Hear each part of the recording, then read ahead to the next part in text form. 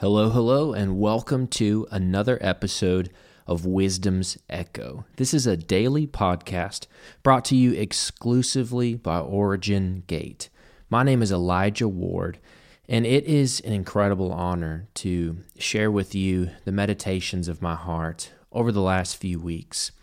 You know, one of the large influences at work in the mechanism of religion, and honestly, one of the biggest influences at work internally, a human propensity that drives us instinctually, is this natural desire to pursue the hand of God, what God can produce for us. And sometimes, sadly, that comes at the expense of our pursuit of who God is as creator, as king of the universe, and as Lord of our life. And so I've been meditating on and posturing my heart appropriately in worship to know that I'm really at the foundation of all that I'm doing in my meditating and my praying and my worshiping and what I build with my hands and the work that I do and the ministry of my heart. I'm really focusing on making sure that my pursuit is the heart of God and not just the hand of God. I want what God has miraculously, but not if it comes as a substitute for my pursuit of who He is eternally. You know, I was with my wife this weekend. We just came off of a weekend where we were celebrating our 9th wedding anniversary. And we've been so blessed over the last few years in the business that we've been building to really be able to celebrate in ways that we never could have before, and it has felt rather miraculous.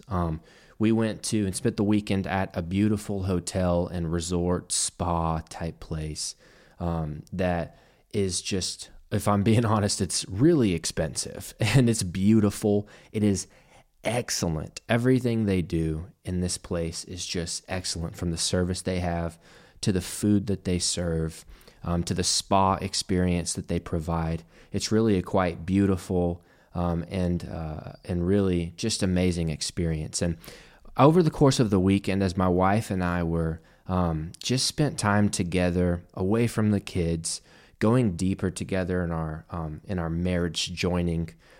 We just had a lot of time to discuss and to talk about what the Father has done for us and what the Father is calling us into and what it has been like to unfold new revelation in this place where we've kind of transitioned into some new pursuits and walks of life. And we had a chance to go really deep, and that's special to me. My relationship with her is really, it's like a thermostat that kind of dictates to the rest of my life how the temperature of things really are. And so when I'm able to go deeper with her, and when I have the excitement of that kind of spiritual journey with her as we pursue the Father, all of those things just make my life feel so much more enriched.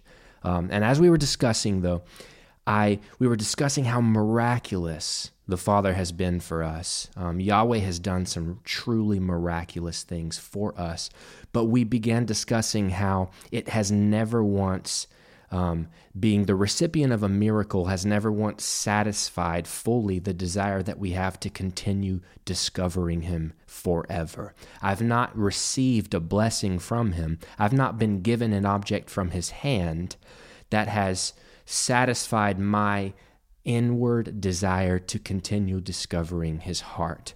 And I was in this spa this weekend, and I began to meditate and say Yod Hey Vav Hey, Yod Hey Vav Hey, and was really focusing on going deeper into my Father's name. His name is a strong tower, Scripture says. And I was really just engaging, going deeper in Him, and I heard Yeshua say to me, I am the living bread that comes down from heaven. And I knew exactly what He was saying. It brought me immediately to a scripture in John chapter 6. You know, John is an amazing gospel account. I'm thankful for it. for a lot of reasons, but John chapter 6 specifically is a real beautiful story. It's separated into three or four different sections that your Bible might title it. And the first one we're all very familiar with is when Yeshua multiplies the bread and the fish on the mountain for all those people. The second part is when he walks across the water miraculously with the disciples.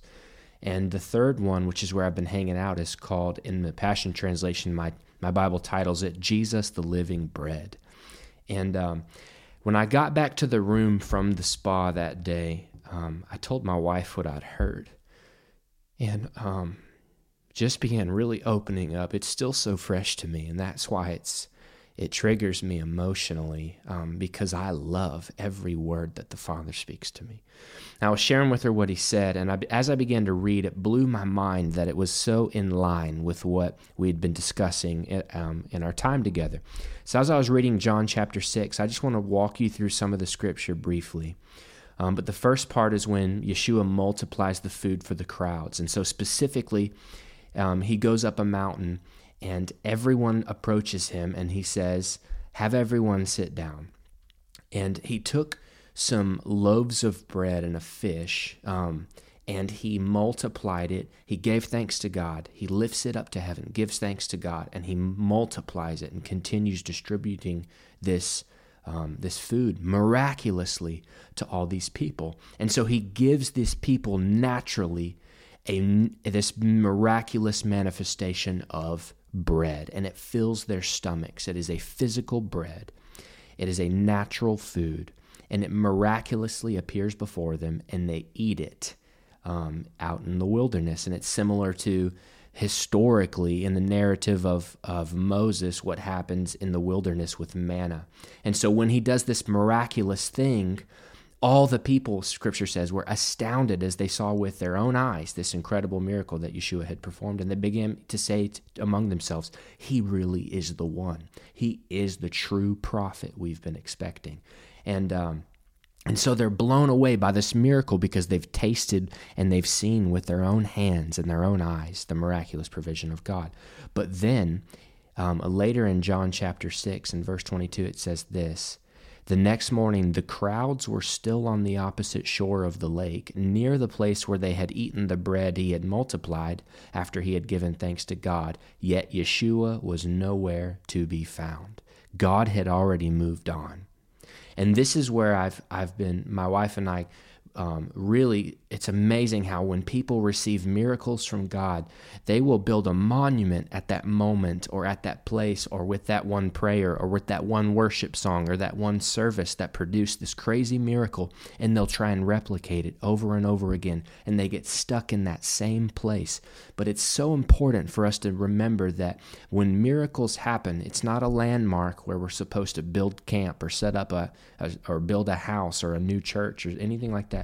It's a moment where we experience the supernatural provision of God, but he will continue moving forward. We have to continue to follow him forward and trust that tomorrow's miracle will be tomorrow's bread, and the next day's miracle will be the next day's bread.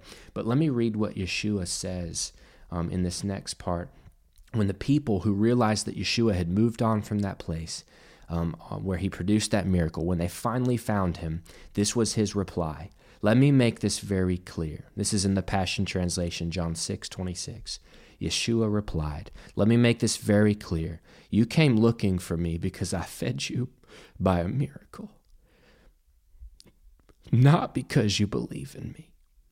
Why would you strive for food that is perishable and not be passionate to seek the food of eternal life, which never spoils? I, the Son of Man, am ready to give you what matters most. For God the Father has destined me for this purpose. And they replied, so what should we do if we want to do God's work? Yeshua answered, the work you can do for God starts with believing in the one he has sent.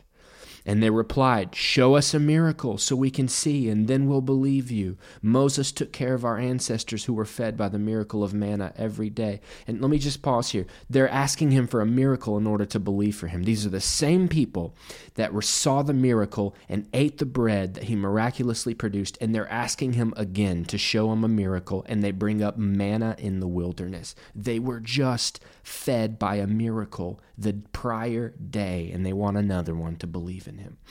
Let me continue.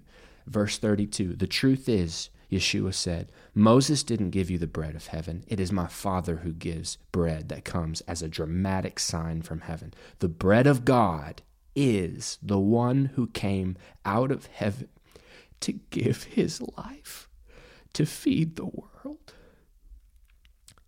"Then please, sir," someone says, "give us this bread every day," they replied. Yeshua said to them, "I am the bread of life. Come every day to me and you will never be hungry. Believe in me and you will never be thirsty. Yet I've told you that even though you've seen me, you still don't believe in me. But everyone my Father has given to me, they will come. And all who come to me, I will embrace and will never turn away. And I have come out of heaven, not for my own desires, but for the satisfaction of my Father who sent me." Let me continue forward, skip a little bit. Here's the part I wanted to read to you. He says, "I am the bread that came down from heaven." Now, and he continues to share this same thought even further down. He says again, "I am the true bread of life. Your ancestors ate manna in the desert and died. But standing here before you is the true bread that comes out of heaven. And when you eat this bread, you will never die. I alone am the living bread that has come to you from heaven. Eat this bread, and you will live forever. The living bread I offer, the living bread I give you is my body, which I will offer as a sacrifice so that all may live."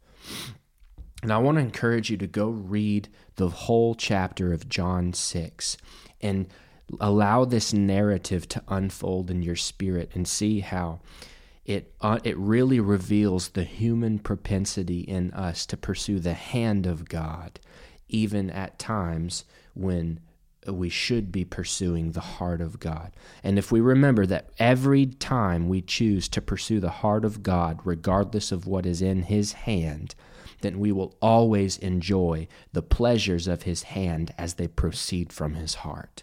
It's such a beautiful thing how good he is. He's such a good Father. And when he blesses us miraculously with finances, with opportunities, with physical things, natural things, money, houses, whatever it might be, relationships, all of these things are good. When he heals our body miraculously, when he does miracles, when he performs them in the midst of the company of believers that we run with, it's so important for us to celebrate the miracle. Don't ever stop celebrating. Don't get shy of miracles. Don't stop asking for miracles. We have to have the faith. If we don't maintain the faith necessary to ask for a miracle, then we've already started down a path that leads to death. But don't get stuck on the miracle. Don't build a camp and build a house in one location or in one posture that produced a miracle, because it is he who comes out of heaven, and he is the living bread that gives us the food we need for each day. And as we wake up and pursue him with all of our heart, then we will always wake up and receive all that is in his hand. So I just pray that this blesses you today. And I just declare shalom and peace over your hearts. I get the feeling that somebody listening today to this podcast needs a miracle. And I want to encourage you to continue asking for miracles, but regardless of what happens, continue pursuing his heart. He will never let you down. If he dresses the lilies, and if he feeds the sparrows, how much more? How much more does he love you? So I release this over you. I bless you with this in the name of Yeshua, my Messiah and my King, and from the womb of the mountain that I share with my Father. Amen.